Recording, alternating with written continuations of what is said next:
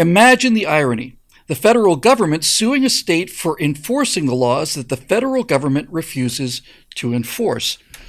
Wish I'd said that. That's actually from a comic from a fellow named Mr. Oxick, talking about the showdown in the Texas border now, which is going on, a big fight between the federal government and the state of Texas as to whether or not Texas has the right to protect its own borders when the government fails to do that. And hi, everybody, I'm Bill Whittle here with Steve Green and Scott Ott. As those of you who've been keeping up on the story are aware, the Supreme Court has ruled that the Texas National Guard and all these other Texas state apparati have to get out of the way so that the federal government can come in and enforce the border. But this is kind of the core of the issue here. Scott, you live in Texas, so why don't we start with you here? There has never been anything in the history of this country like what the Biden administration has not just allowed, has mandated will occur at the southern border. This is not a question of the Border Patrol not doing their job. This is a question of the Border Patrol being ordered not to do their job, which is why Texas basically took the move. And Governor Abbott said, I think nearly a direct quote, he said, look, the state of Texas is prepared for any conflict that might arise out of this. This is an emergency in the state of Texas. It's an emergency in all of the southern border states. And once again, Washington is kind of saying, well, you know what? That's not our problem. Is it Texas's problem? Does Texas have the right, do you think? The Supreme Court said that essentially that they don't. But does Texas have the right to defend their own border if the federal government will not? I don't even know if we need to state it in terms like that, because in effect, what Texas is saying is, let me put the best positive spin on this. Hey, federal government, I know you got a lot of things on your plate. I know you have these regulations and rules and laws and such, but you don't have all the manpower you need to enforce it. So we'll give you a hand here. We're not going to come up with our own laws about protecting the state of Texas, or the nation of Texas, as we prefer to think of ourselves. But there are federal laws that are being violated here, and we'll pick these guys up. Ironically, it's okay to do that in other contexts. When I was a county commissioner, there was a big kerfuffle because local officials picked up and held, I think that was 3 guys, over the weekend while waiting for the federal government to get its act together and come pick them up because they suspected they were illegal immigrants. As it turns out, they were not illegal immigrants. And so that became a case for the county to deal with there. But apparently that's kind of an ordinary process of things. The locals essentially notify the immigration service and say, hey, we got a couple of guys here, you want to come get them. Now, I don't think that's a great way of handling things, but it works across the country for a lot of places, and suddenly it's unacceptable here for Texas to say, hey, we'll pick up these people who are violating. However, there's another thing that occurs to me while all this is going on. I mean, they strung up razor wire along the river. They put floating things in the river to block people from crossing. But years ago, I read a story about a university that decided to build buildings, but not put in any sidewalks. And they waited a year or so to see where the grass got beat down. And then they put sidewalks where the grass got beat down, because now they know where students want to walk, instead of putting the sidewalks in first and have students skip the sidewalks. So as we look at this border area in Texas, it seems to me that's where the grass is beat down. So if you want to have an entry point to the United States, why not set up an official entry point there? Because after all, nobody's opposed to legal immigration on either side of the aisle. And why not have a port of entry at that place, which I think is called Eagle Pass, or somewhere near there, so that those people don't have to risk their lives crossing the river, or, deal with the coyotes and all those kind of people that they have to deal with, both human coyotes and coyotes. And I just can't fathom why the federal government, with all its capabilities, cannot set up a reasonable process for welcoming people into this country, for ensuring that they're here on a legitimate basis and that they intend us no harm. And why we can't have a process to do that, I don't understand. I think Greg Abbott is, in a sense, just doing his duty as the governor of Texas. In another sense, I think he's intentionally being provocative, too, because I think he sees this as another thing like busing illegal immigrants to cities that to liberal cities in the North, that it's a provocative statement to say, hey, this system is a mess and we need to do something about it, and nobody's going to do anything until I create a little crisis. Well, we do have legal checkpoints to enter the country. We've got one in Tijuana. We've got one at El Paso. We have these checkpoints. The problem for somebody is that you can't allow hundreds of thousands of people through those checkpoints illegally, because that's why they're checkpoints. If you put a checkpoint there, the problem is not whether or not you've got a legal checkpoint. The problem is people are coming through that place because there is no checkpoint there specifically. That's the entire point of the argument. Steve, this seems to me to be a really interesting case for me. I've always maintained that the only effective, since the establishment of the 17th Amendment that basically made senators electable by the people rather than by the state government, that the power of the states in the trilateral sort of government that we have, supposed to have anyway, that the 17th Amendment took away a great deal of protection for the states. Senators used to be elected by the state legislators, not to represent the people of Texas, but to represent the state of Texas. And when that changed, you've just got a House of Lords now. It's just the people are represented in the House of Representatives, states are represented in the Senate. So all that seems to be left about the state's powers to balance the federal government, to balance this concentration of power, is now the state governors. And 25 Republican state governors have supported Governor Abbott openly and said, we'll send you whatever other supplies you need from our National Guard reserve. So this really is a much bigger issue than the actual border crisis. This is a question to me that's just very clearly saying that the federal government is intentionally causing this crisis. And that they have, and that in the case of Texas, we simply can't take it anymore. So we're going to force the issue. And I'm glad he's forcing the issue. I have some thoughts on what I would do with it in terms of the optics after you're done. But do you see this as a because there's a trucker convoy heading there now as well, obviously. But do you see this as a legitimate stand-up protest on the part of states in the structure of our Constitution to basically say, if the federal government's not doing what it's supposed to do, then the 10th Amendment not only gives us the authority, but essentially requires us to do this? Yeah, I'm glad you gave me this question because it leads up to exactly what I wanted to say as soon as I found that this was your topic. And I love it when I can answer the question by actually answering the question instead of listening to your question politely and then saying what I was going to say anyway. It works out much better this way for all involved. When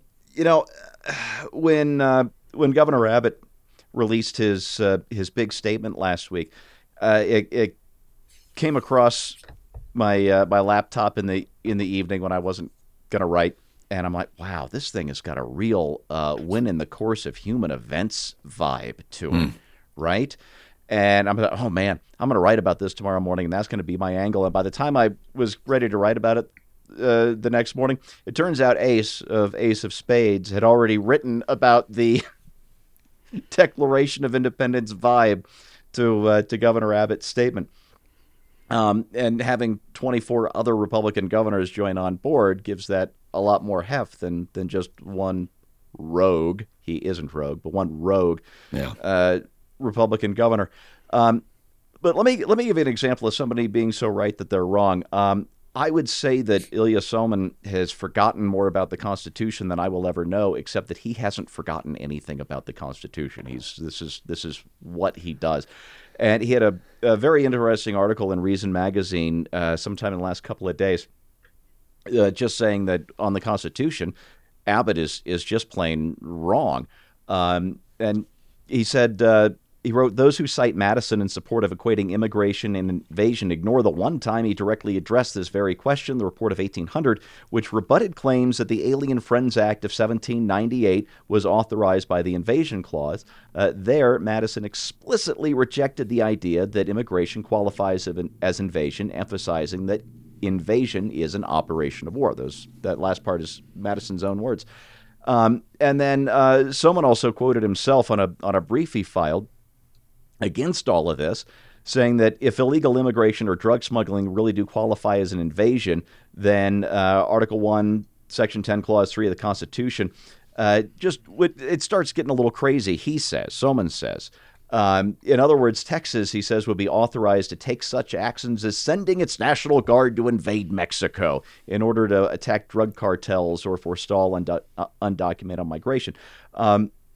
And again, this is a point where someone might be right on the law or the Constitution in this case, but I just think he's wrong on the issue. And the reason is Greg Abbott is not Hitler demanding that Mexico turn over the Sudetenland. He's asking Washington to enforce its own laws, and if they won't, then as Scott said, he'd be happy to lend a helping hand. The lawlessness here is on the part of Washington, and what Abbott and 24 other Republican governors are trying to do is to restore some lawfulness. And if the constitutional reed they're grasping at is a little thin, well, at least, unlike President Biden, they're doing something to get our border under control.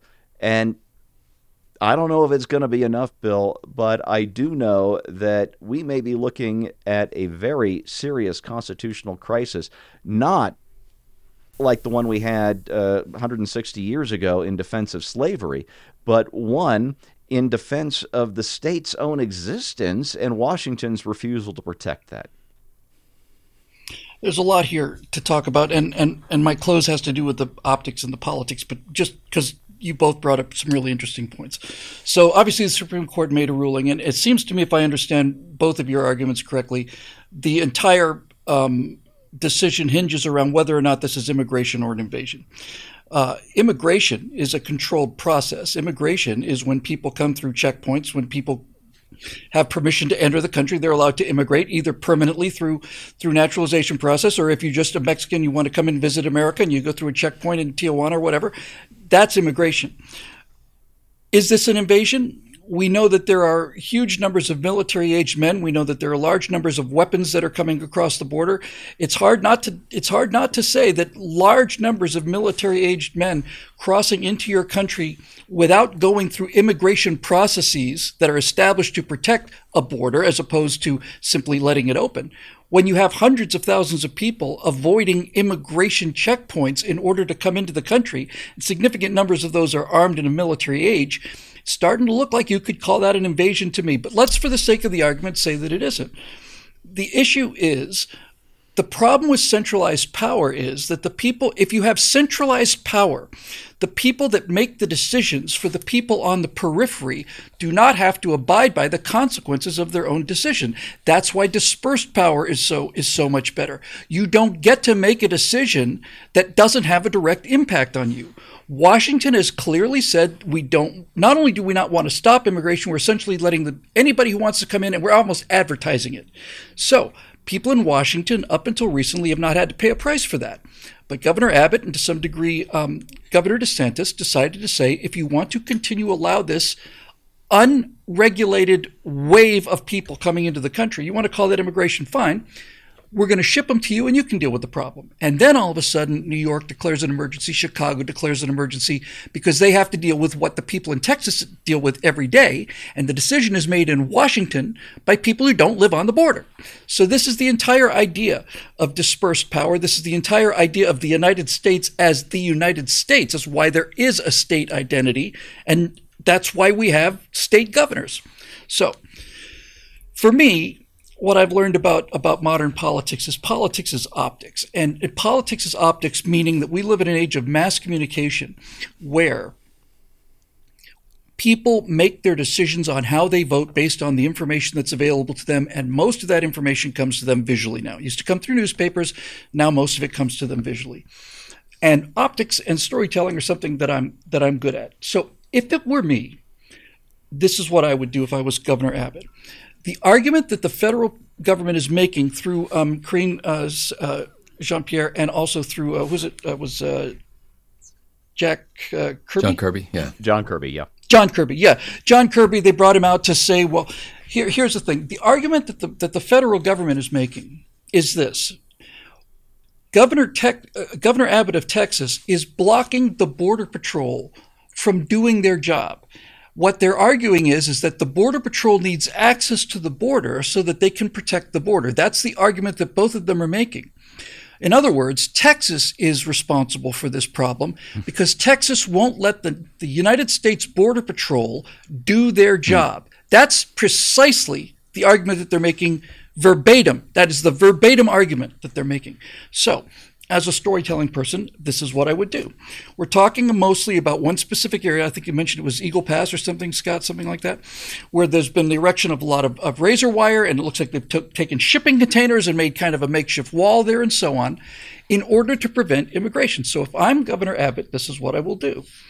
I will get a very high detailed photograph of that area. I'd get drone photographs of the area. I would say, here are the defenses that we as Texans have put up on the border because the federal government refused to enforce border immigration. Then I would say, we are now going to allow the United States Border Patrol access to this area. And then I would see if the Border Patrol is pulling down the barriers. And if they are, I want that on camera because then I've got a case. Then I've got proof. If the federal argument is Governor Abbott is blocking access so the Border Control cannot do their job, if I'm Governor Abbott, I say, okay, here's your access. If it turns out that allowing the Border Patrol access means that the Border Patrol is making it easier for people to get into the country rather than harder, now I, as Governor Abbott, have an ironclad case of what we all know to be true anyway, which is the federal government has reasons that it wants the southern border to be unprotected. They have reasons that they want an endless number of immigrants in this country, and it's political reasons. So that's what I would do. But in any event, it is now at the point where we are, as Steve said, potentially facing serious constitutional crisis. And honestly, there is one way to avoid a constitutional crisis like this, where if you live in Texas, and the huge majority of the people I've seen in the comments of this, an enormous majority of Texans are in favor of Governor Abbott doing this. And you can pretty much get to a point pretty quickly where you can say, yes, you're right, the federal government does overrule us in this matter. The federal government has the legal authority to get us to stop protecting our border and tear down barricades that we're doing to protect the citizens of Texas. They do have that legal right, and in order to get around those legal rights, the only solution that we see available is to make Texas no longer subject to the federal government and make it the Republic of Texas again. And if they were to do that, I think every conservative in the nation would be there in short order. And if that were to happen, then the gross national product of Texas would exceed that of the United States within 5 years. That's the crisis that Washington is forcing here. Governor Abbott's not forcing this. Governor Abbott's not the one who's having these people come across the border. Governor Abbott is not the one that's having his citizens of Texas having their homes broken into and all these murders and all the rest of this stuff. So we'll see. But to me, you can split the fine legal details as much as you want to. Everybody knows what's going on. And it's time for somebody to say, okay, you want access? You want to protect the border? We've put up a barricade. Let's see if you strengthen the barricade, or let's see if you tear it down.